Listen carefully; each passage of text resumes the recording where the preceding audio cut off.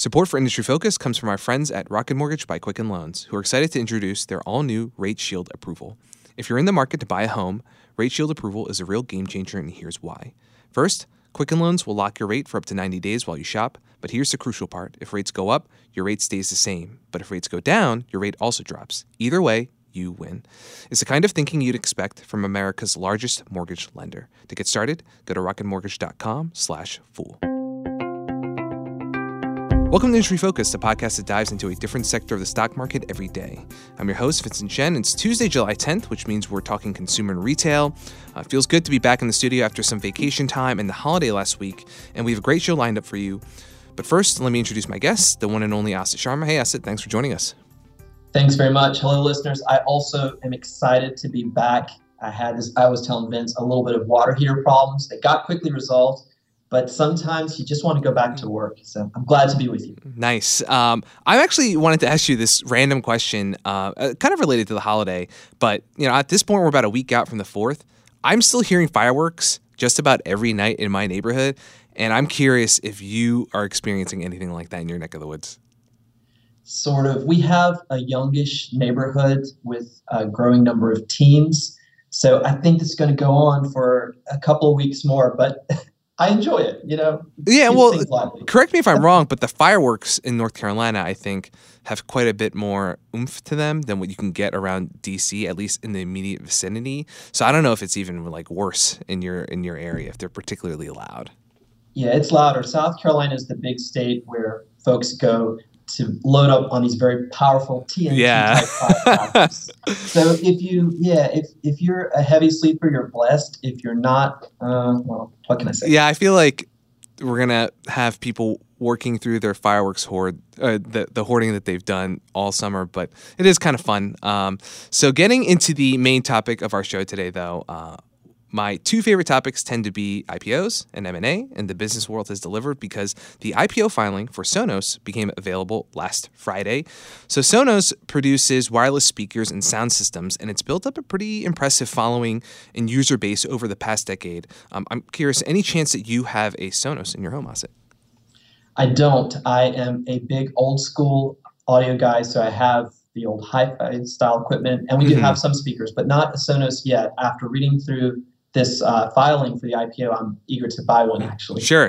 So I have family, actually, that own multiple Sonos speakers, and they really rave about the company and its products. And I have to say that going to their place and walking into each room of their apartment and being greeted by music, it's really nice. Feels like you have a soundtrack for your home. And getting into some of the nitty-gritty for this business, the company's registration statement was released to the public last Friday, and I'd like to remind fools that you can check out that S-1 filing by going to the SEC website and using its EDGAR search tool. Asit and I will cover a lot of essentials behind this business, but nothing can beat performing your own research and due diligence into the company. But the proposed ticker is SONO, S-O-N-O, and the deal value that's listed in the prospectus is $100 million, but consider that a placeholder. It'll very likely change as the company advances through its IPO process. So Sonos was founded in 2002. Their mission is to fill every home with music, and they launched their first wireless multi-room speakers in 2005, and their product portfolio has only grown since then to various speakers, sound bars, and as of last year, they've also taken the plunge into the voice-enabled smart speaker market with the help of Amazon's Alexa. We'll talk about that a little bit more. And to date, Sonos has been backed by private equity and venture capital firms with about $450 million raised since 2005. And prior estimates of the company's valuation have been as high as about $2 to $3 billion, to give you a sense of the size of this company that we're looking at. And my last tidbit, so listeners have a additional sense of scale for this company. Sonos reported $992 million of revenue in fiscal 2017 and actually cleared the $1 billion mark for the 1 year period ending in March. So Asit, I'll pass the baton to you. Where would you like to dive in first in terms of the business? I'd like to give our fellow investors, fellow listeners, some background on the market opportunity for Sonos, talking about what their current base looks like. That's always important in an IPO, is to figure out what kind of market does this company have and how can it grow. So these are stats provided in this registration statement. This is as of March 31st, 2018. That's their latest reporting period, and it covers 6 months of the current fiscal year. So Sonos customers, as of that end date, had registered over 19 million products in about 6.9 million households globally. And they estimate that their customers listen to about 70 hours of content per month, and that they listen to 80% more music after purchasing a Sonos product. Also, out of these 6.9 million households, 61% of these had registered more than one Sonos product. So there's this phenomenon, which I guess Vince, with your family, can attest to, buying your first Sonos product and then you add on. I always look for recurring revenue sources for companies where I can find them. I think it's a great way to grow revenue because you build a core that then becomes incremental each year. So I like that statistic. They say their customers who initially purchase one Sonos product end up purchasing an additional 1.4 products. So you can't really buy half of a product, but that's how the statistics average out. Yep. And those customers who have purchased more than one started with an average of 2.9 Sonos products, and they purchased an average of additional 2 products over a period of years. So I think this is a really good statistic to think about, considering that the market for multi-room wireless speakers is nascent and it's only scheduled to grow globally. And we'll talk in a little bit about the global picture for this company. Those statistics really hit me up. One more that I want listeners to be aware of is how they track the use of their speakers over time. 93% of Sonos products that have been registered since 2005 have received a software update in the 12 months ended that March 31st period that I talked about. So Sonos automatically updates its software and hardware, as is de rigueur for most good products that are technologically oriented these days. So they've been tracking since they launched the company, and they have about a 93% update rate, which to me is incredible, and it speaks to the utility of this product. Some of the IPOs that Vince and I have talked about over the last year have metrics which fall off. Customers buy a product or subscribe to a subscription service, and then they tend to drop off. And Sonos is the other way. It's a hardware product, stays in your home, and it has more utility as you go along.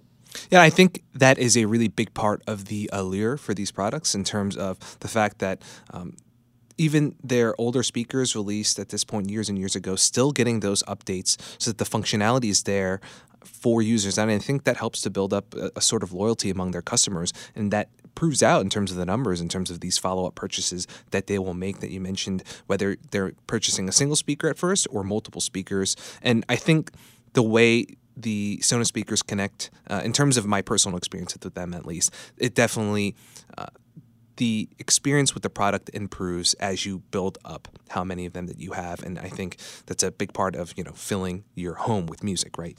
So next, let's look a little bit at some of the financials and numbers.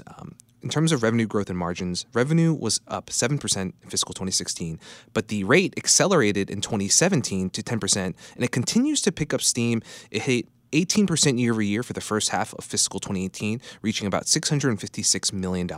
And the company has attributed a lot of its recent growth to the release of its Sonos One smart speaker, which was released last October. And while that is promising, gross margins have declined in the latest fiscal year, going from historical levels of 45% down to about 42%. I'd usually consider that a red flag, since that implies that these new smart speaker offerings have lower margins, but management notes that their gross margins are weakest for new products at launch, and improvements generally come over time as they achieve scale. And given the fact that unit volumes jumped almost 30% from 2.4 million to 3.1 million products sold for the first half of fiscal 2018. I think Sonos management is in a position here where they're probably willing to take a little bit of the margin hit to boost growth in preparation for the IPO. Just as something similar, or as part of that effort, Sonos cut its workforce recently in May, bringing some of its costs down too. Again, just improving a little bit of the optics for this business as investors are diving into it, before it hits the public market. And Some of the kind of revenue profile and customer characteristics I wanted to get into, you covered those, Asa. And I think that's really the beauty of when you can dive into these S1 filings, because the company will discuss things about its customer base, how users engage with the product, new and returning customer trends that you can't get elsewhere. But something else I'd like to share in terms of some of the profile is the fact that Sonos sells its speakers through third-party brick-and-mortar retail partners, over 10,000 of them. And the company actually generates over half of its revenue abroad in more than 50 countries. So I was actually quite surprised to see that. I'm curious what your thoughts there in terms of how the markets break out for the company. I am very interested in their distribution, the geographical distribution. It's pretty nice for a young company. Mm-hmm. If you look at the revenue breakdown the first half of 2018 in the Americas, so North America basically, the company had 50% of its revenue derived from that region, but 45% came from Europe, the Middle East, and Africa. Atypical in a company which is so young and fast growing, especially in the hardware business. Asia Pacific represented just 5% of sales. The company mentions in its filing that this is a region of enormous opportunity. Of course, we talk ad nauseum on this show about how important markets like China are. Well, I want to talk about a different market for just a second, and that's the market of Japan, which the company singles out in its filing. It's underpenetrated, and I've had the opportunity to go to Japan. It is a music-mad country, and it is a very technologically advanced country. So this country in particular is a market where I think they could find millions of dollars of revenue in the future once they penetrate it. So I really like the way that revenue is composed. I want to say one more thing about revenue, going back to Vince's point about the multi-year acceleration trend in revenue. It's not sky high as we've seen some software companies. Mm-hmm. On this show, we might talk about fast-growing consumer goods companies, let's say Canada Goose, for example, which have double-digit revenue growth year after year after year. Statistics when they show their filings. This company is more of an 8 to 9% compounded annual growth revenue company. That's not such a bad thing. The one thing, if you do buy into Sonos, what you have to be familiar with, the revenue cycle is driven by product introduction, as Vince alluded to. So it can be lumpy. They're warning you in this filing that, hey, you may buy this stock, and next year, instead of a 11, 12, 13, or 17% gain, which are on track for this year, we might have a flat year. So that's just a note of caution in this. It depends upon the introduction of new speakers to drive the next revenue cycle.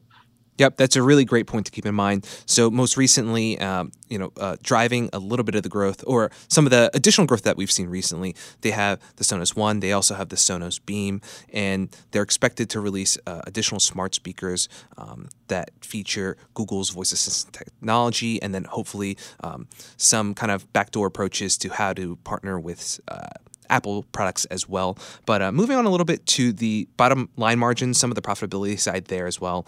Just want to cover this quickly. So the company has reported shrinking net losses. I think the picture looks even a little bit better if you consider the adjusted EBITDA metric, that's earnings before interest, taxes, depreciation, and amortization. And in Sonos' case, they also back out stock-based compensation. But overall, I think we have a situation here. The company is in a pretty solid and improving financial position. As of March 31st, Sonos had about $120 million of cash on hand, debt of just $40 million. And if you combine that kind of perspective with the more than $60 million of positive operating cash flow last year, I think this company is in better shape than many of the other IPO candidates that are out there that are trying to go public. And I'm curious, any thoughts here in terms of the bottom line and other financial aspects before we move on to the bigger picture kind of competitive elements and landscape for this company?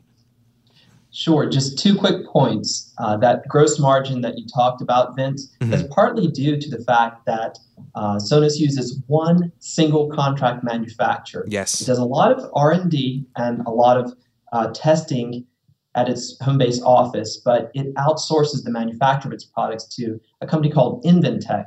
So that is a source of profit generation, but it's also a risk to be aware of. If that supplier has a disruption, that could be bad news in a particular quarter for Sonos. So that is something to keep in mind.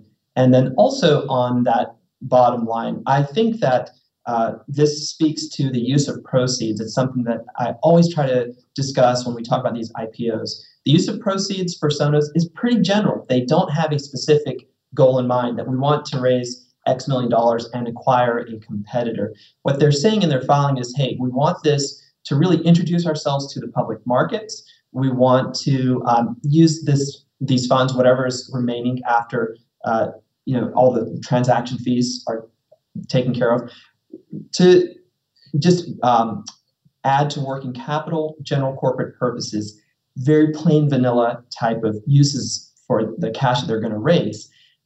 What they're saying in their filing is that going forward, we want to perhaps do a secondary offering, maybe offer some debt on Wall Street. So this is a way for the company just to move to a larger playing field, to have more name recognition. I like that versus what we've seen in some other IPOs in the last 2 years, which are, hey, if you don't send the money right away, there won't be a wedding in May. Is that the Western commercial, Vince? Yeah, I hear you. We've seen that. And we've talked about one or two of those companies on the show. I think Blue Apron is one example. So this is a much more stable company. I think Vince gave you a great rundown. The balance sheet is solid. All right. So next up, we're going to hone in on some of the other risk factors and the competitive landscape here for audio and smart speakers, because there's quite a few players. Support for The Motley Fool and Industry Focus comes from our friends at Rocket Mortgage by Quicken Loans. Let's talk about buying a home for a minute. Because of rising interest rates, there's a lot of unpredictability when it comes to buying a home these days. It's causing a lot of anxiety with folks. Well, our friends at Quicken Loans are doing something about that. They're calling it the Power Buying Process. Here's how it works. Quicken Loans will verify your income, assets, and credit in less than 24 hours to give you a verified approval. This gives you the strength of a cash buyer. Then, once you're verified, you qualify for their all-new exclusive Rate Shield approval. First, they'll lock your rate for up to 90 days while you shop. Now, here's the best part. If rates go up, your rate stays the same. But if rates go down, your rate also drops. Either way, you win. It's the kind of thinking you'd expect from America's largest mortgage lender. To get started, go to rocketmortgage.com/fool. Again, that's rocketmortgage.com/fool. Rate Shield approval only valid on certain 30-year purchase transactions. Additional conditions or exclusions may apply, based on Quicken Loans data in comparison to public data records. Equal housing lender, licensed in all 50 states, NMLSconsumeraccess.org number 3030. Okay, so Asit, what does the competition look like here? We've started to mention it at least a little bit, but this is, I think, one part of the filing that really set off some actual alarm bells for me in terms of who they're dealing with in terms of the competitive landscape. Me too, Vince. The company has two sets of competitors. On the one hand, you have audio component makers. Many of these have been around for decades. Again, I mentioned I'm a hi-fi guy, so I grew up with these names: Harman Kardon, JBL, Polk Audio, Bang & Olufsen. These are now owned, for the most part, by larger companies like Samsung and Sony. So they have deep-pocketed owners. And in the components market, that is just, if you think about these multi-room wireless devices, most of the companies I've just mentioned have already developed their own products, which compete with Sonos's products. And Bose is another great example. One of the biggest one of the biggest channels that Sonos has is through Best Buy. And they list out, hey, these are the channels that we sell to. Well, Bose sits right beside Sonos on the shelves, and we've seen them be a formidable competitor to many different speaker makers that have come. That's one set of competitors. And then you have what I want to call not enemy competitors, but frenemy competitors. Yes. We haven't mentioned yet that Sonos has this really great ecosystem of content providers. It integrates with companies like Pandora and Apple, via iTunes for streaming content. It lists about 100 partners. In this business, you have to have frenemies. Shift just a little bit over to another type of cooperation, and this is in the voice-activated speaker market. The big elephant frenemy for Sonos is, of course, Amazon.com. Sonos One and Sonos Beam both feature voice control that's powered by Amazon's Alexa technology. Amazon is a competitor in that market. Amazon, of course, offers its own components.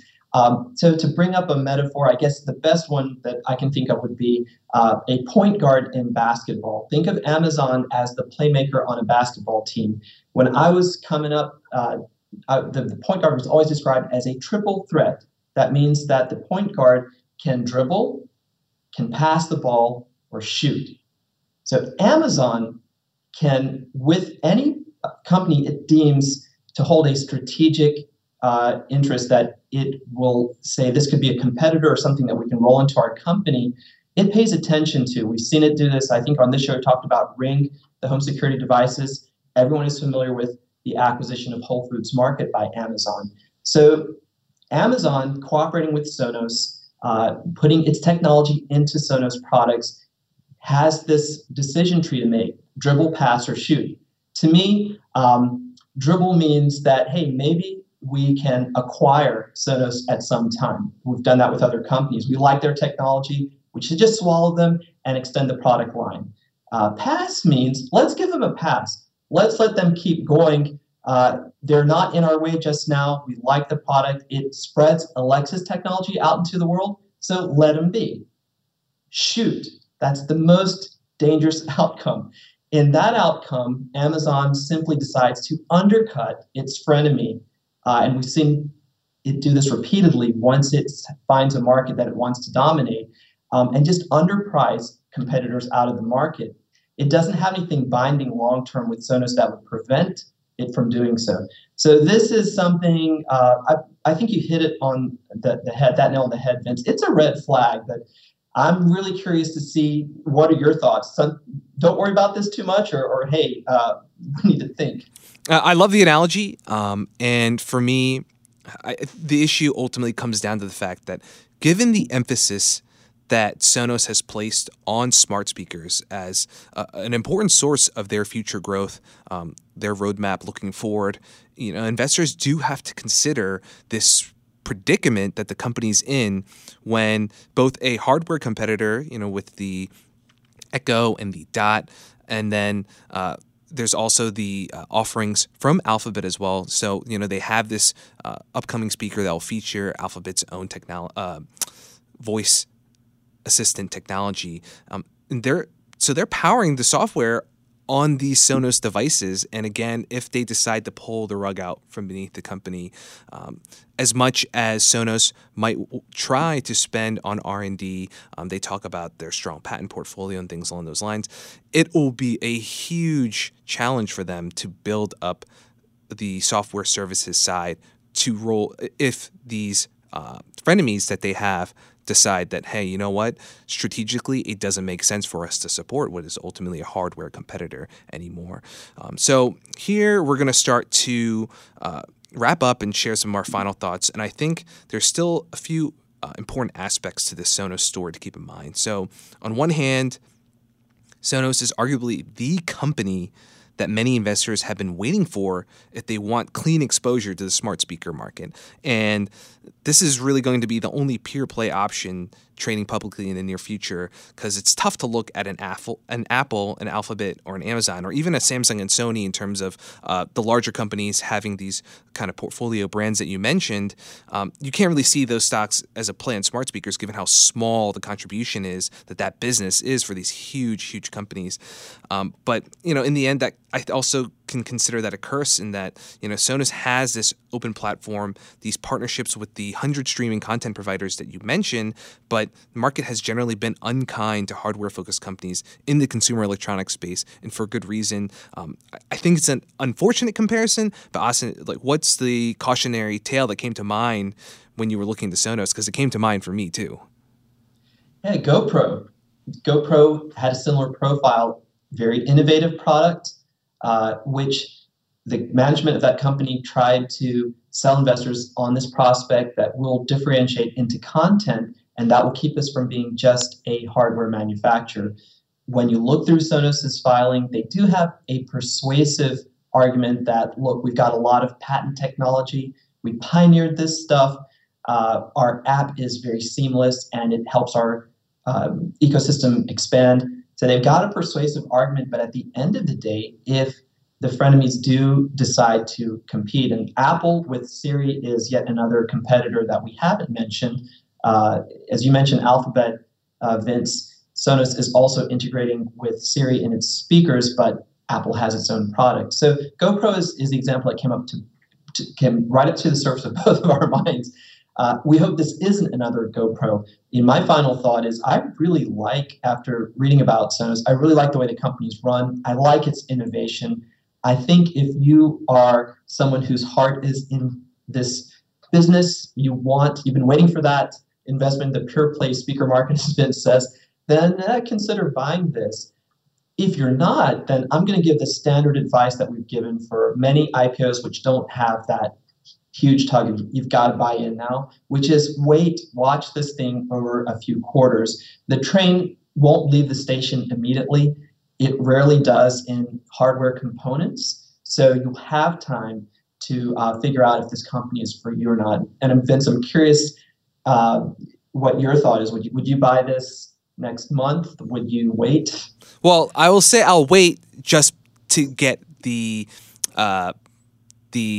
official kind of S1 prospectus once they've shared more details in terms of how much proceeds are they raising, what the valuation will be based on the range that they provide. So there's always that base information that, of course, we'll be looking out for and we'll update on in a future episode. But otherwise, at this point, it does worry me. I think the GoPro comparison is apt, though I'll call it a hybrid of GoPro and Roku because it is kind of this open agnostic platform in terms of the content providers. But unfortunately, there's no ad business for this to rely on, whereas Roku has been able to kind of leverage that and move away from being branded as purely a hardware play. And so that's my take on it. I'm curious, any final other thoughts that you think investors should have before we roll off?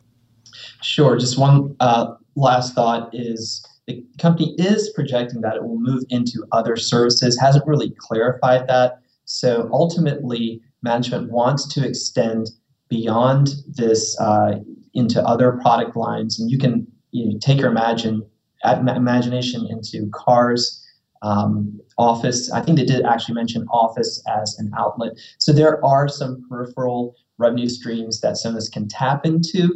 That needs capital, but hey, that's why they're going public. So for me, let's keep an eye on it. Very interesting company, very intriguing company. Yeah, it can be tough sometimes when you have a company here where you're maybe not so certain about the business itself, but in terms of my personal experience with the products, quite like them. So there's a bit of a tough situation there, but Fools, we will definitely be providing updates for Sonos as they come closer to pricing their IPO and in the quarters after that, how the business performs. Asit, thanks for being here.